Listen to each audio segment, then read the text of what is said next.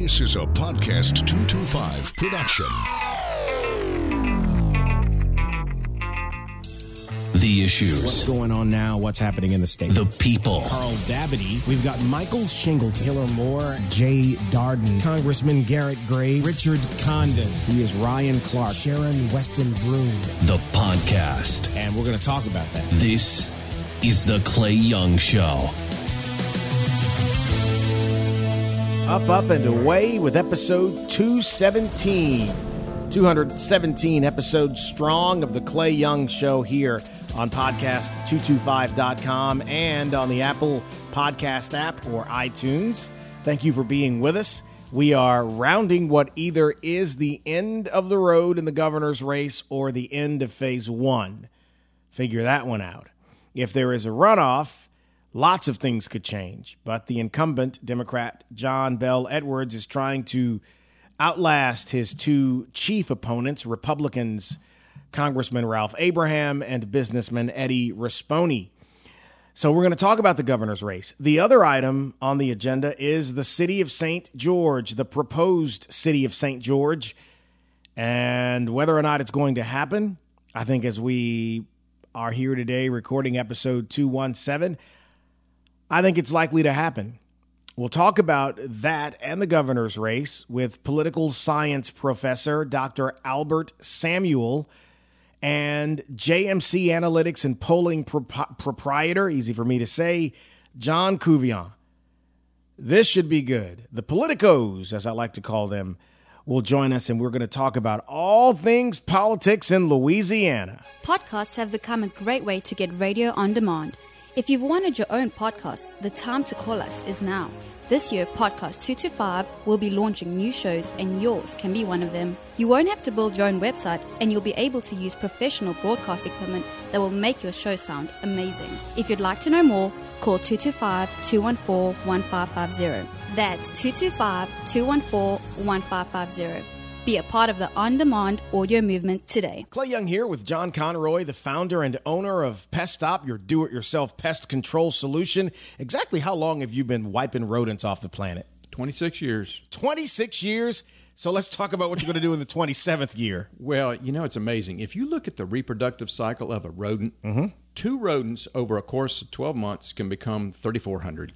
What? Yeah, it's a serious problem and not something you want to take lightly. And the reason we get so many customers from the big box stores is because you can feed them buckets and buckets, and it's like you're just feeding them. So you need to use what the pros use. You save a lot of money and you eliminate the problem.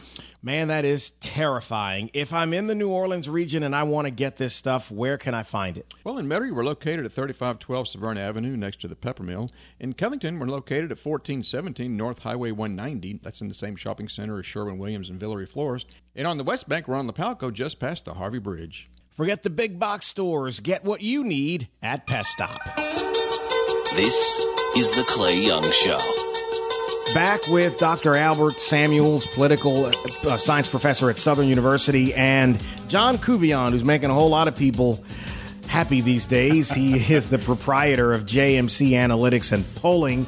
And the election season, as we record this, are on the way. Dr. Samuel and John have been on with us before to talk about these cycles. I think this is we've talked a lot of politics, but this is maybe the third cycle of us talking about elections. First up, how are you gentlemen doing? Great.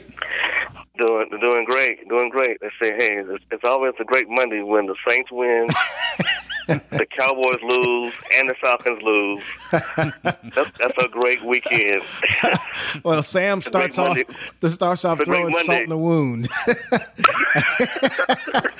Well, let's start off with it. So let's start with the governor's race, gentlemen. And as we record, JMC Analytics and Polling just released another poll that shows currently Governor John Bel Edwards polling at 45%, businessman Eddie Rispone polling at 20%, and Congressman Ralph Abraham polling at 19%. Now, John, let's get into this because this is really brand new. Yes. What was your sample size? Where was this done? 600. It was done over the time frame of October 3rd, 4th, and 5th. It used a 29% black electorate, which, by the way, is a very significant number for reasons I will tell you shortly. Okay, tell me now. Now's the goodest time. Yeah, right? that's right.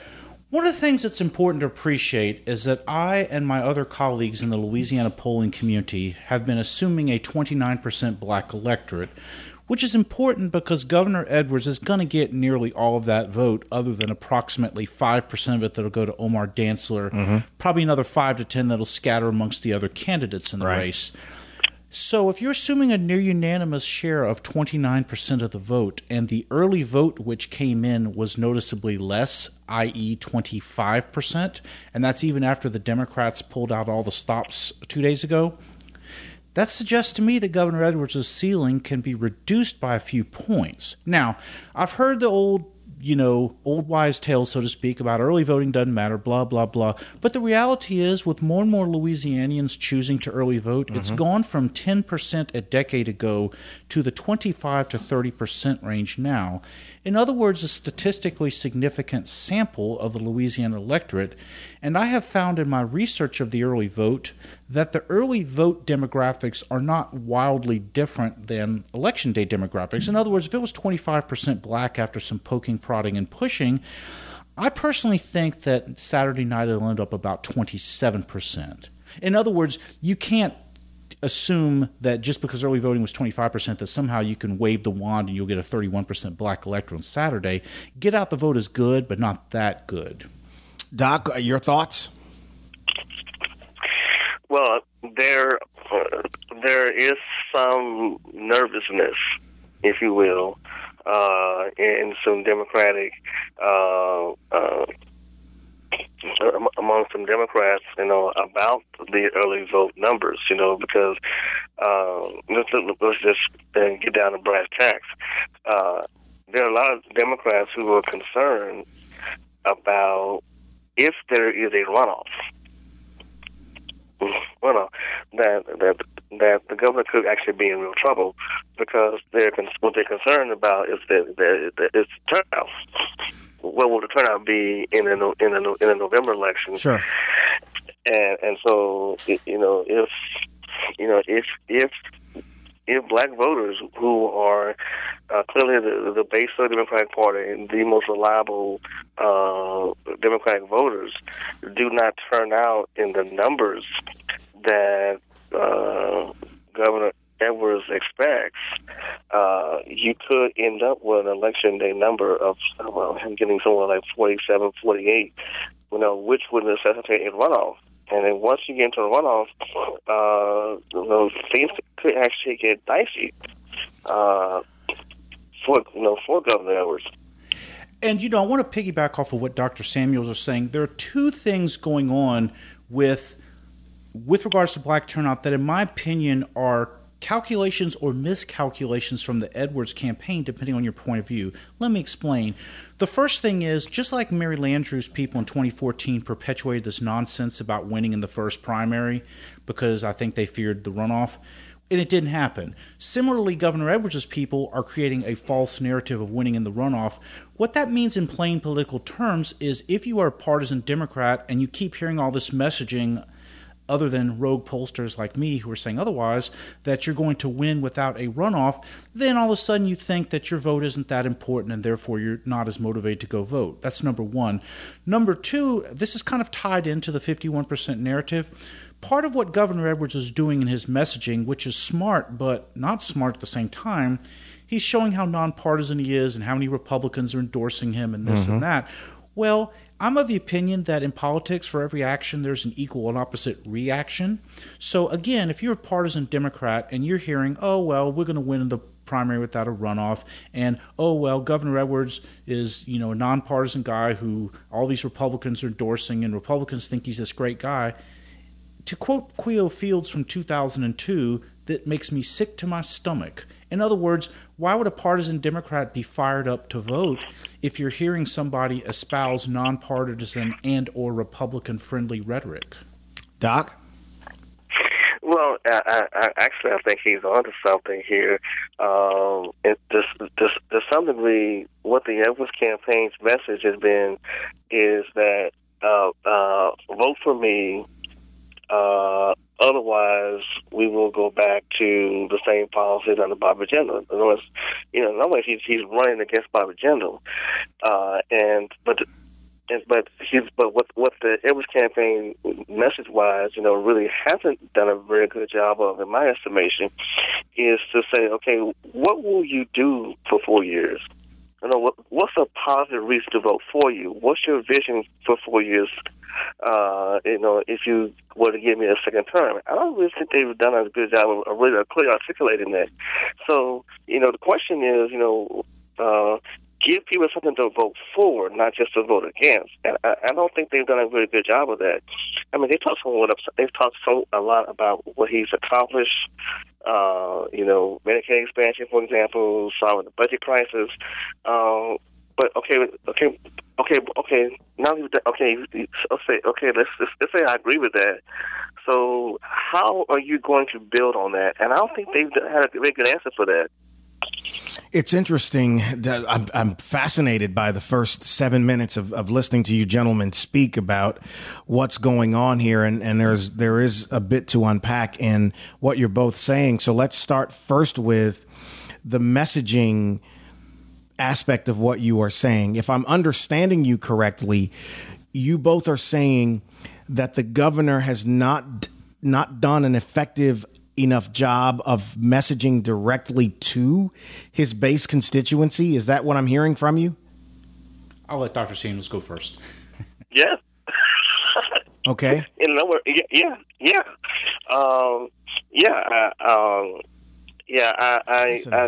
I do think that they're not giving.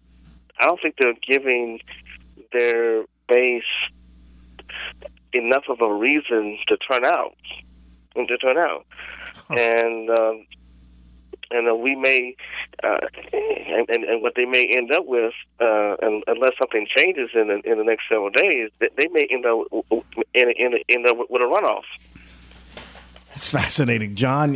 Same thing. So my thought is this: I'm going to kind of agree in a different way. Okay. In the old days, pull that mic a little closer to. In the old days, someone like an Edwin Edwards or a John Barrow or even a Kathleen Blanco was able to successfully bridge the divide between the more conservative and the liberal wings of the Democratic Party.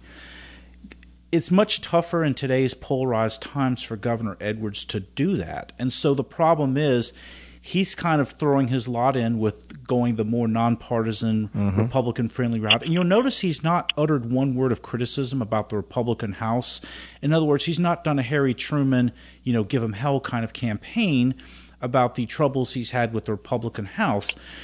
But the thing is, if you're trying to be nonpartisan and, get all these Republicans to endorse you, at the same time, like I said, you're necessarily going to get a loss of enthusiasm from Democratic activists who are dominant in Orleans and to a lesser extent East Baton Rouge Parish. In other words, what do you really have to vote for if you have a governor who's acting like a Republican and he's saying that he doesn't need their vote to win without a runoff? Whether real or implied, that's the message. Yeah, so that's the thing. So because I don't think it is real. I don't think he's ever said. No. But where do you gain and because this is the most fascinating thing so far, the implication is that he is not as motivated about getting that vote out because he is focusing his attention elsewhere? Or do you think they have just been negligent, period, about trying to engage, again, his core voting constituency? I won't quite go so harsh as to say the word negligent, but I do think there was an underlying assumption that,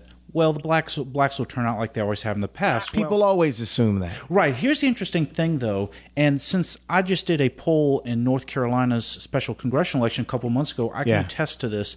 In Louisiana, the black vote is much more elastic than it is elsewhere, meaning that I've seen wild variations in terms of black turnout relative to white turnout, which matters very much when you're talking about a block of voters that goes nearly unanimously Democratic. Doc, what do you think about that? Well, again, I think you're onto something. When you think about it, I mean, not just black turnout. I think turnout, period. Yeah. In the runoff last time, race was quite frankly, I would argue, was a lot more spirited, far more entertaining than this race is. I mean, yes, I agree. By the standards of Louisiana politics, this has been a boring election. There's no, you know what? That's such a great point. That's such a great point because nobody really talks about it with the same steam. You know what this is similar to? It is similar to Jindal's re-election run. When he ended up against a bunch of guys that nobody knew a whole lot about, and the closest person to him, even though he won without a runoff, was Walter Boisseau, who was a legislator at the time. He was a senator, state senator at the time. But there wasn't a big amount of enthusiasm around that because Jindal kept the names out of the race. You're thinking of the 2011 run against Tara Hollis and a bunch of other anonymous. Yeah, right. That race. That race. There's that, and another similarity between this and the 2011 race is that the statewide races, to be honest with you, are the most boring I have ever seen, with the exception of the insurance commissioner race. In other words, Democrats do not have any top-tier candidates in any of the races below governor, and they forfeited a couple of them, like the insurance commissioner's race. In other words, there's really nothing entertaining, and I think that that's kind of contributing to the malaise. But here's the interesting thing, though, and I'm going to go even further afield here. Okay. Early voting was nearly double what it was after a comparable period of time in 2015. Mm-hmm. In my opinion, the I word is what's driving the early voting turnout. I word being impeachment. Yeah. In other words, just like the Kavanaugh hearings stirred up conservatives in conservative states last year and saved the Republicans' bacon in the United States Senate and brought about a 52% turnout here in Louisiana, which for an unsexy election cycle last fall was unheard of. Well, all of a sudden we have the second highest early voting turnout ever, only second to the presidential election in 2016, and yet the turnout is high. You have to conclude that there are external factors affecting it because you don't have turnout just double in 4 years. I do think that impeachment is riling up conservatives, and you had a Republican-heavy early vote to show for it. Let me throw this at both of you, just thinking about this now. John eluded Dr. Samuel a second ago about the lack of serious competition between Republican and Democratic challengers for these other statewide races. Here is John Bel Edwards, who is trying not to get into a runoff because of the way the demographics and the voting demographics work out. However, one could say that as the only statewide elected Democrat who's polling anywhere from 44 to 47%, depending on who you ask, with anywhere from 12 to 16% of the voting population, according to polls, undecided, that he's way ahead of where he ought to be. And that is a reflection of how liked he is across party lines. If that is the case, what is the probability that people are lying to pollsters like our esteemed friend here, and Republicans are saying they're going to vote for one of the other guys when they intend to vote for Governor Edwards because they don't disagree with him? And I'll start with the pollster and then Dr. Samuel. Well, it's a good question. My attitude about that is Governor Edwards is not a controversial figure like David Duke. So in other words, you think there's not a hidden vote. Yeah. I mean, the way I look at lying is this: lying cuts both ways. So the idea is, you just make sure that you have a poll sample that accurately represents the electorate as best you can. Sure. And I don't get into all these. Well, you can't control if they lie to you or not. Right. Well, now, I will tell you something that I can tell you from experience they lie about, which is why I do not use it as a screening question. The first question that a lot of legacy pollsters like to use is, how likely are you to vote in XYZ election? BS question. I have found in my experience, at best, 5 to 10% of the people say they're not going to vote. Have you ever seen a 90% turnout in Louisiana? No. Right. No. Well, there is that. But, Doc, what do you think about my initial question about the governor and the polls and all of that? Well, I mean, I do think that that John is on something when he says, in a sense, Edwards is not a polarizing a candidate. No, he's not a David Duke. He's not a Donald Trump, where a candidate who people may want to tell voters they're not going to vote for him, and then they actually turn around and run around and they do. I think one of the keys here is that percentage of voters who are now claiming to be undecided. how many people actually show up? Because again, Edwards, I think is close enough where if he got a significant share of that vote, he could avoid a runoff. I've been saying that a little while. That if he pulls off 40% of that undecided, that could be enough to tip the scales a bit. But John's excited over here. He's got a point about that. Go ahead. On the top of page 3 of my poll release, paragraph number 2.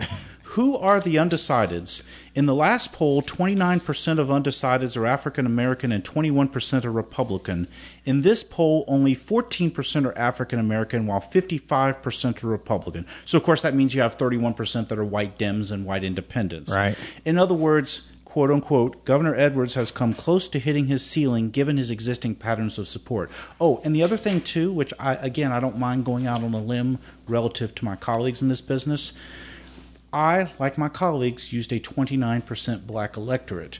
I personally think when all is said and done, given that there was a 25% black electorate for early voting, and again, after some pushing, pulling, and tugging, the 25% will probably be 27% when you throw in Election Day. Yeah. In other words, I'm producing a poll that's 2% too Democratic. I just said it. The other pollsters didn't. Oh, and I think I'm the only pollster to put Omar Dantzler in there as well. Omar Dantzler is an interesting part of this, and I want to come back to Dantzler in a second. But based upon some news that we heard yesterday, President Trump is coming to Louisiana on Friday, apparently to stump for Ralph Abraham and Eddie Rispone. Now, on the pro-Republican side of this will be seen as a rallying cry to make certain that voters turn out to vote in favor of one of these two men.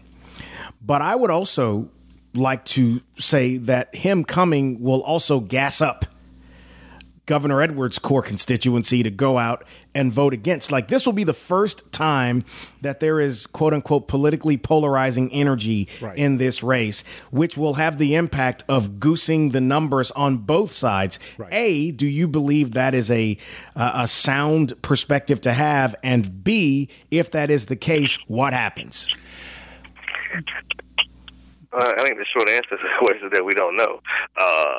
But actually, this could, if you're, this, again, could be the juice, if you will, because right now, that could actually, it could energize a Democratic base right now, which to me actually seems to be kind of lackadaisical, yeah.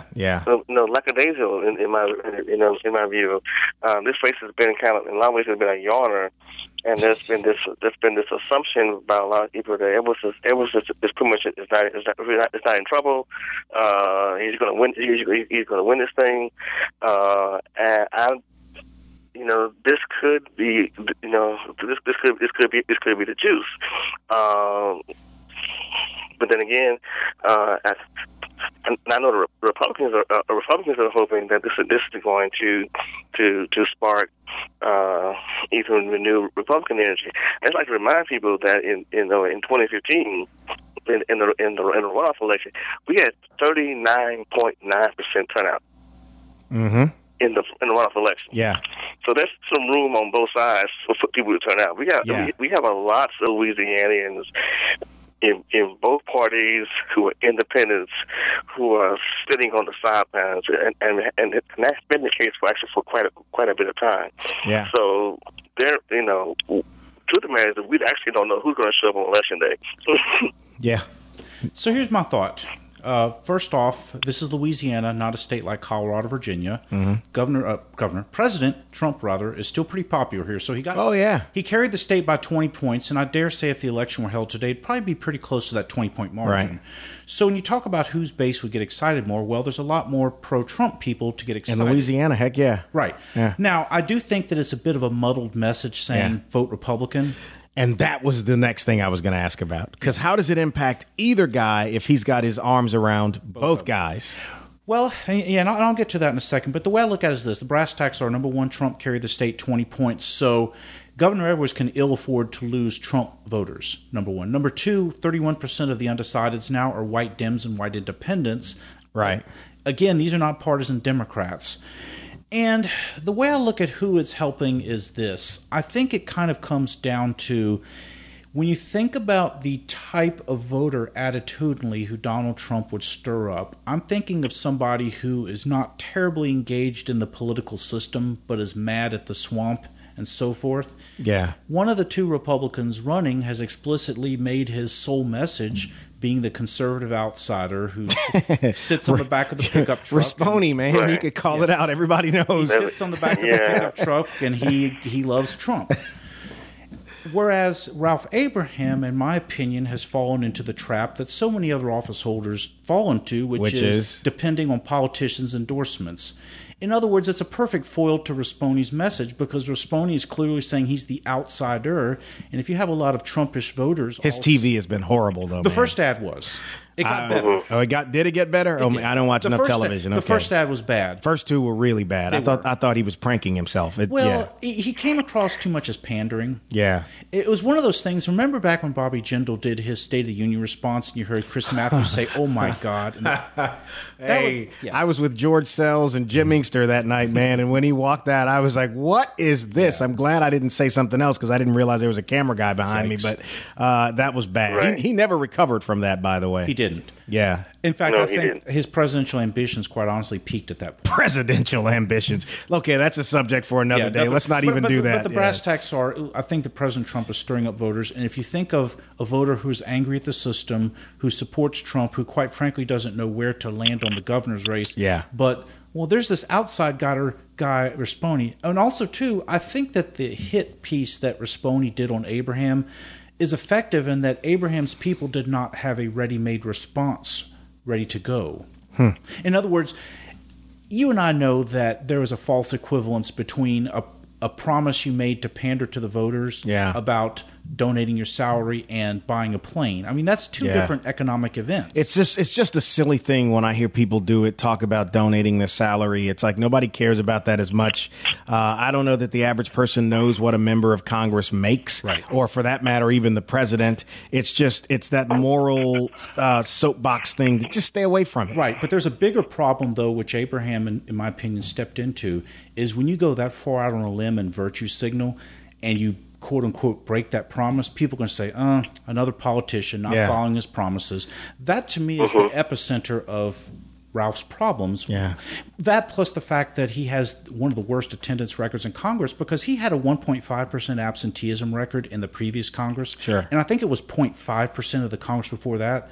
So to go from 1.5 to 44, let me put you this way. The worst thing you could ever utter, whether real or implied in politics, is, remember the old country song, "Take This Job and Shove It"? Yep.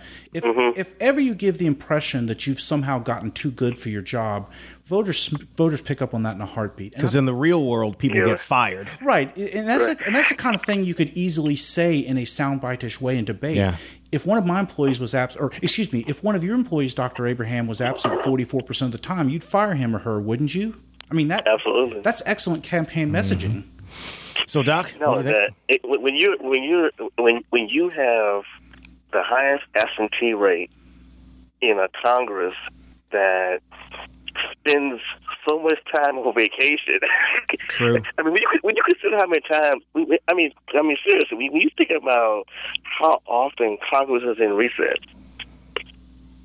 when they're really not, in recess, and then in that context, you're the guy that still has the highest absentee rate. Yeah. That is a problem. Yeah. That is a problem. I don't know how they didn't have something prepared for that. Because when I've worked with, and I don't do it very much anymore, but when I've worked with candidates, it's always, what are your blind sides? Explain or cover your blind sides, but don't try to pretend it isn't there. Never treat the public like they're stupid, because when they catch you, they don't forget that you treated them that way. Right. And go ahead. Right. And he didn't have I think one of the one of the blows that Edwards landed on him in that first debate was when Abraham was talking about, he was talking about Medicaid and there should be work requirements for Medicaid recipients. Edwards turned around and said, "Well, there ought to be work requirements for members of Congress." Yeah, it was a perfect repartee. The other thing too, which I think Edwards got a good pop in on that first debate. Yeah. So again, if you're going to make an attack on a candidate, you damn well better have your documentation ready. Mm-hmm. So let me give you an example. So first off, when Abraham brought up the fact about Edwards and his prior feelings about the sales tax, et cetera, mm-hmm. I thought that was a good attack. And in fact, I was down in the spin room that night, and what was interesting was within 3 minutes, Abraham's staffers were passing out copies of that editorial. Let's fast forward later in the debate when Abraham then tried to slam Edwards for allegedly missing legislative votes to run for governor, and Edwards looked him in the eye and said, "Not a day." Not a day. And Abraham he told him, "Look it up." Yeah. And Abraham started fidgeting. And point being was Abraham should never have made that attack, because the thing is, if he didn't have that documentation ready, Governor Edwards strikes me as the kind of person who has everything, the I's dotted and the T's crossed. No question. And he would not be that foolish as to miss votes. I mean, he's gone these nearly 4 years without any major snafus. I think the only thing you can hang on him, and it's a big deal and nobody's brought it up, was that press conference he had about Topps a few weeks into his term, and he talked about closing down games at Tiger Stadium and the whole thing. And I'm thinking, there ain't no way in hell that you're gonna stop games at Tiger Stadium because of this. But nobody's brought that up. I think he's been clean. Look, I don't know much about Ralph outside of some of the things that we've learned about him. Eddie is a business guy here. Neither one of them are earth-shattering kind of candidates, but one of them has a chance to, within the next 5-6 weeks of being governor-elect. So a final question on that before we move to our second topic is, as you sit here today, what do you think either of them has to do, and then what does the governor have to do to be successful on Saturday? And I'll start with you, Doc. Well, I think one of the last big impressions that the candidates have is that there's a debate coming on Wednesday. That's right. Coming on Wednesday, and especially for Spony and for Abraham, because both of them are vying to be the candidate of choice for those for the anti-Edwards vote, and so I actually expect those two guys to go after each other in that debate. And actually, to me, if you're Abraham, I think Abraham is actually the one who's actually thinking. Yeah. He has got to, and he has to first. To me, Abraham, in my estimation, he's got to get past the Rispone. Yeah. Because I think Rispone is actually surging. He's surging. He has a pretty. You may not agree with Rispone, but he has a pretty clear message. Yes, he does. And he has kind of stuck to it. And Abraham is really so far come across as a sort of a disappointing, fumbling kind of candidate. And so he has got to blunt Rispone's momentum, because if there's I think Rispone right now, the way this race is going right now, has a better shot of making the runoff right now than Abraham does. Yeah, that's what the numbers are showing. And I'll be honest, if you had asked me that a month ago, I'd have lost a bunch of money on that, because I just didn't think that Eddie would be able to outflank Ralph enough to do it, just because of how the lack of seriousness, I should say, that people attributed to his campaign based upon his media. And apparently that's gotten better, because I don't hear as much criticism. John, what do you say? I'll give you an analogy. So there's the old adage about you don't get a second chance to make a first impression. Right. So if we were to go back in 1988 when George Bush picked Dan Quayle, and I would argue it probably cost him 2 to 3 points of his margin. Similarly, I do believe that had Rispone not done the first commercial he did, he would be further ahead. No question. So having said that, though, I think the bigger point here, when you're talking about what needs to be done the last week, I'm gonna really go to a more broad theme here, and that is, quite frankly, the time for making attack ads is over. Oh yeah, 30% of the vote is pretty much cast. Number one. Number two, voters tune out last-minute attacks. Yep. Number 3, the really appropriate thing to do now in the last week is what I call the sunshine and puppies, which is basically you're doing the cheesy little, closing argument kind of ads. Thank you for your support. Here's what I plan to do. That to me is what the candidates have to do, because voters, as you can see from my poll numbers, the numbers were flat. My thought about the flatness is that voters are kind of in flux right now. They need that final bit of comfort before they flip a lever on election day for Edwards or Abraham or Rispone. Yeah. To me, whether you're talking about debate or the tenor of the ads run this week, the important thing is basically to present a strong closing argument. It's going to be interesting to see how this plays out. As Dr. Samuel referenced, as we record here, there's a debate in a couple of nights, and that's going to be Abraham's chance to lay a glove on. I wouldn't talk a whole lot about Governor Edwards. I mean, when an opportunity presents itself, you do it. But otherwise, he's got to try to get around Rispone, because it's unbelievably he's trailing him now in a lot of polls. And here's the bigger question too. It's the plain economic facts. What resources do Abraham and Rispone have to blanket the airwaves this week?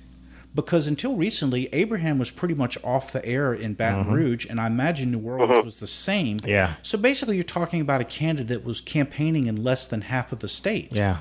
Now, financial realities may have forced them to do that, but I'm still of the opinion that you could have chosen some cheaper alternatives for getting on the media in Baton Rouge and New Orleans. Well, I mean, it's cheaper to do it here than it is in New Orleans, but you're right. I mean, in the Alexandria area where he is, I mean, he's extremely popular. Eddie's base of operation is here in the capital region, and I mean, but he's been spending his money.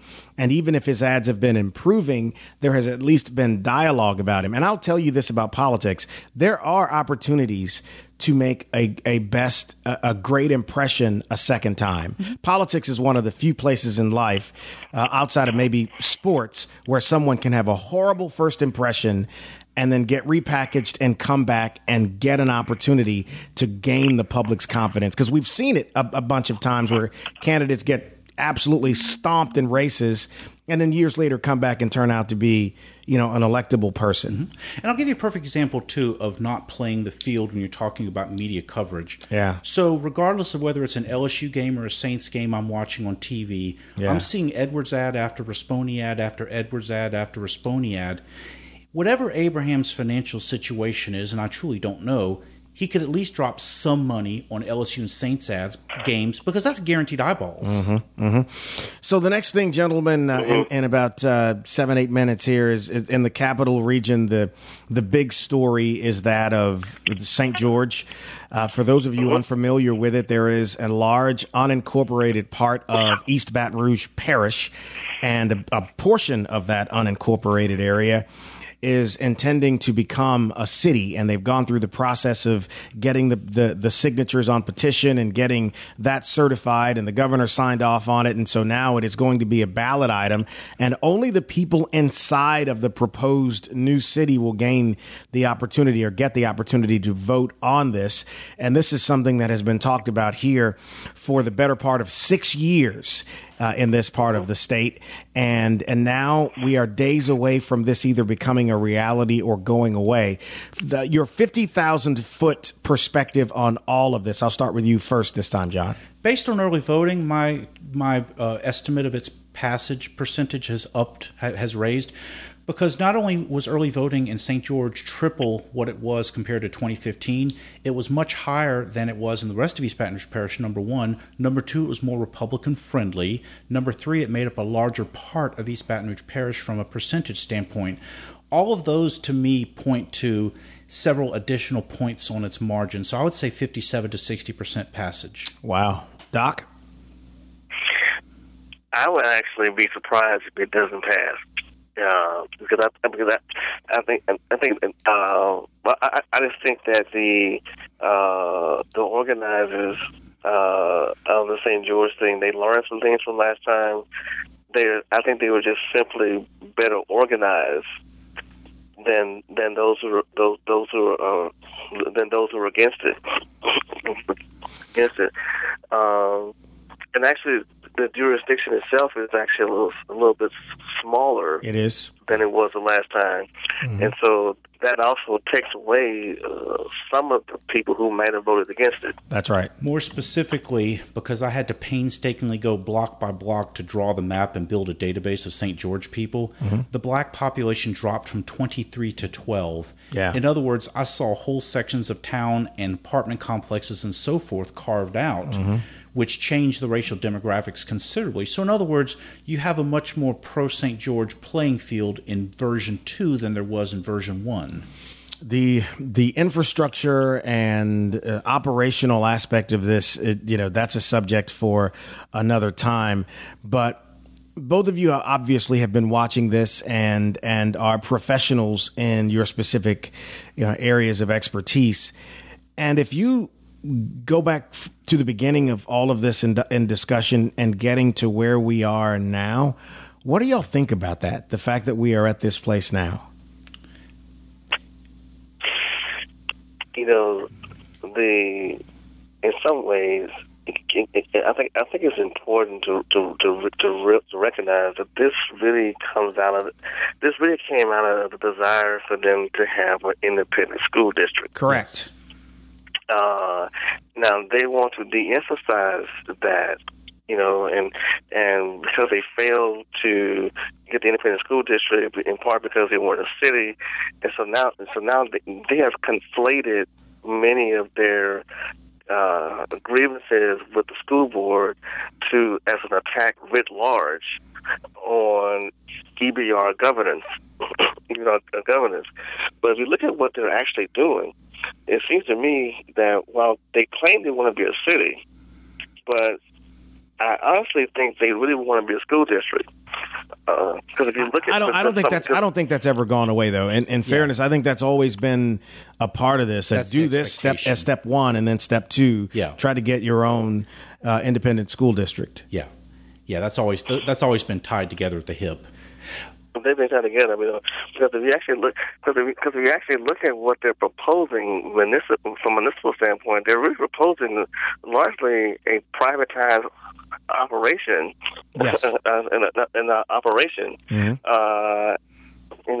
So to me, it seems like that this is what is really. They claim they want to be a city, but if you actually look at what they're proposing to provide, you kind of wonder: do they really want to be a city? I think in conversation. Well, let me let you answer first, John. Go ahead. Good. So I have a couple thoughts about this. Well, really 3 points. Number one, this is basically the culmination of a sore that has been festering since 1981 when the busing order was handed down by Judge Parker.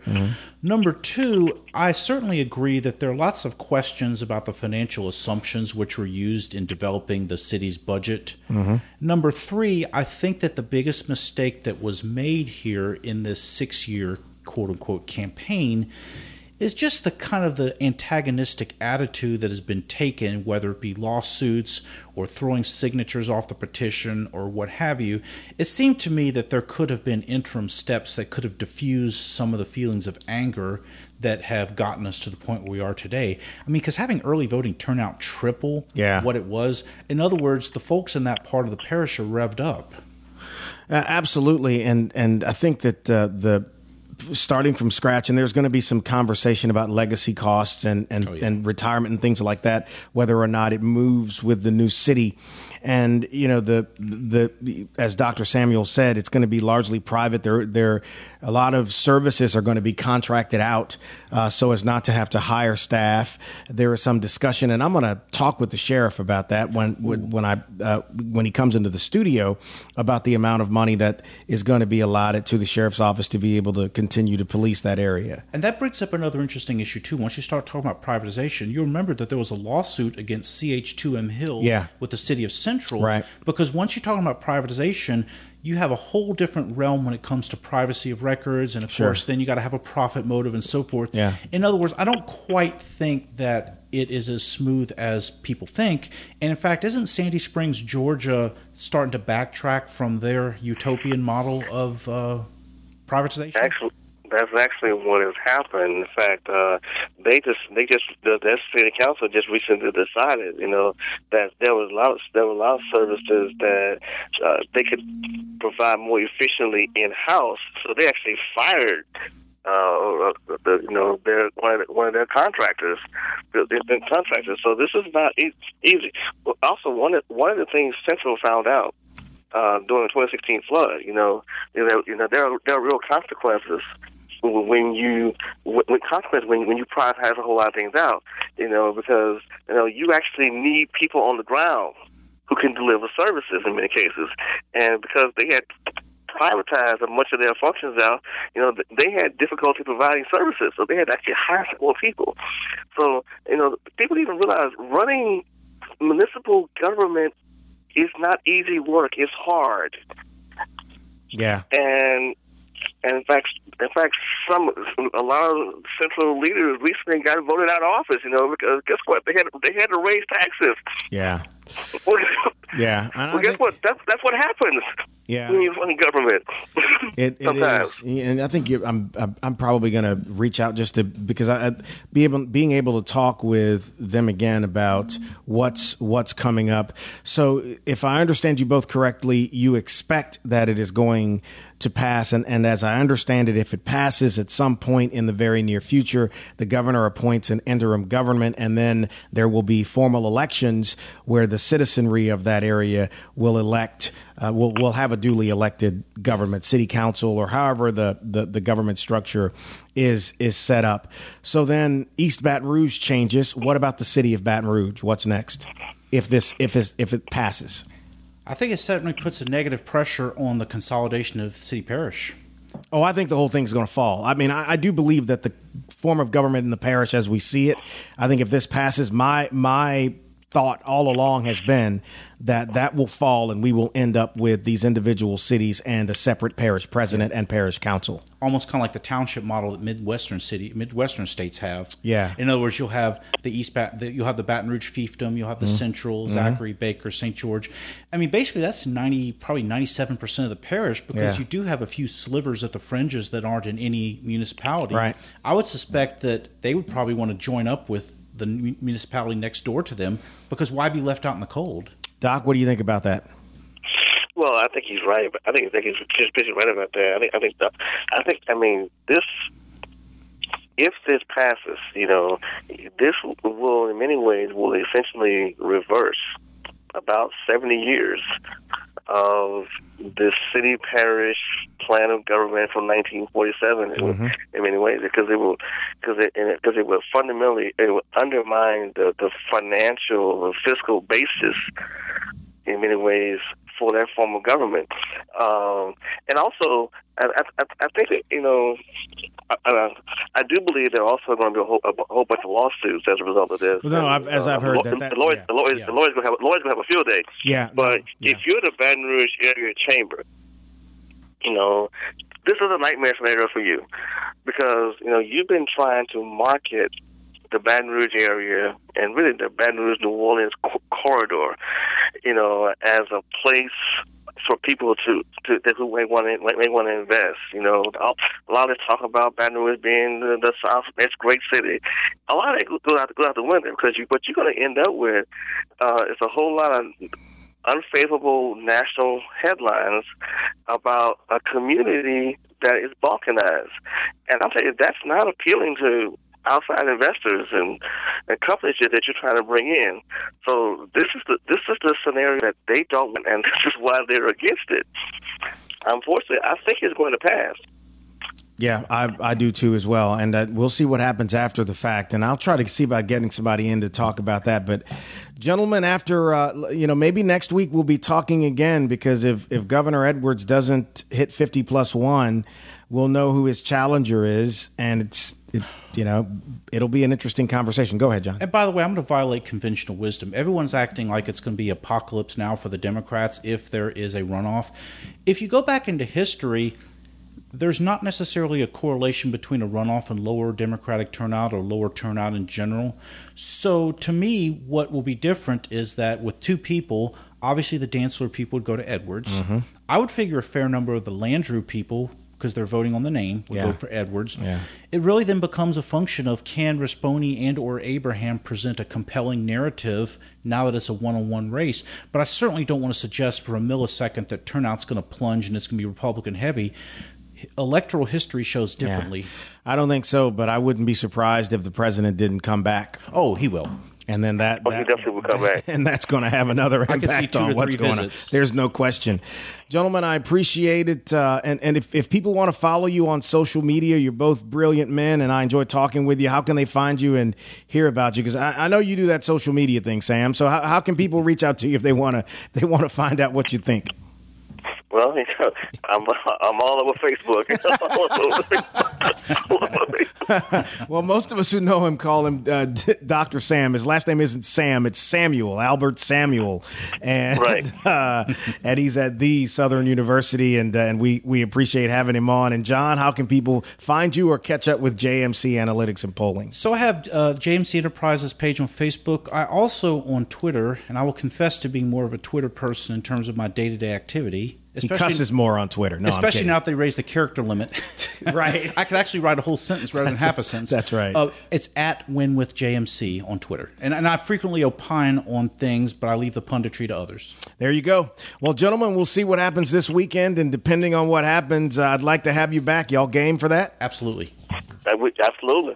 This is Jeff LaDuff, retired chief of police for the city of Baton Rouge. I'm Kelly LaDuff, co-owner of Open Eyes Safety Training and Consulting. Open Eyes is focused on providing quality safety solutions that give businesses and employees the skill set needed to recognize and react to dangerous situations. On a daily basis, we hear yet another story of workplace violence or active shooter. Open Eyes offers a unique approach to keeping you and your businesses safe through site analysis, technology recommendations, policy review, and employee training. To set up a consultation for your business, call us today at 225-313-9713 or visit us at our website at openeyesafetytraining.com. We say keep open eyes because 10% of our population cause 90% of our problems. See them before they see you. Promote your business or organization on podcast225.com. Podcast225.com is quickly becoming a weekly tradition for Louisiana listeners. Every month, thousands hear the weekly Clay Young Show.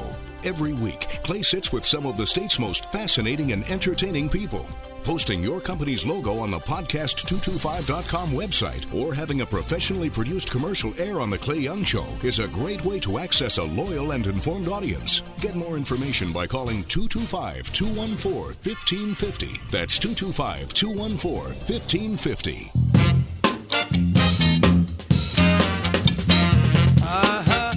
This is the Clay Young Show. I got the feeling. Baby, I got the feeling. You don't know. Nothing wrong with a little soul brother number one. Leave my heart heavy, down in misery. Can't tell me you don't like that, All right. Special thanks to John and Doc for being on with us. We'll see what happens next week as it relates to these elections. Hold up. Baby,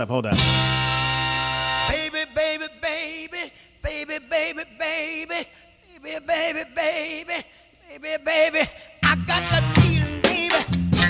You know, for a long time, and that song's been a classic for a long time, and for a long time when you thought about that song, you could picture little Keisha Knight Pulliam, Rudy from The Cosby Show, doing that as they did their lip sync episodes. And now when you think back on The Cosby Show, well, unfortunately, your mind goes other places. My, how times change things. Well, we've got more conversations to have this week as it relates to politics. A couple of other guests lined up, and maybe another one will slide into the deck. Thank you for listening today. We appreciate your attention for Dr. Sam and John Kuvian. Don't forget, if you subscribe on the Apple Podcast app, we ask that you leave us a review there. Positive. I mean, what else could you say? 5-star rating. Thank you so much. It helps us with our rankings with Apple. And you could also, as I said, subscribe. You'll get new shows anytime they pop up. We appreciate that as well. On social media, if you're into that kind of thing, on Instagram, Clay_BR. On Twitter, at ClayYoungBR. And on Facebook, just old Clay Young. Just Clay Young, for those of you who are literalist, not the just old part. Leave that out. All right. Well, enjoy the rest of your day, the beginning of your day, or the end of your day, depending on when you are listening to episode 217 of The Clay Young Show. Thanks for listening. Join us next week for another edition of The Clay Young Show.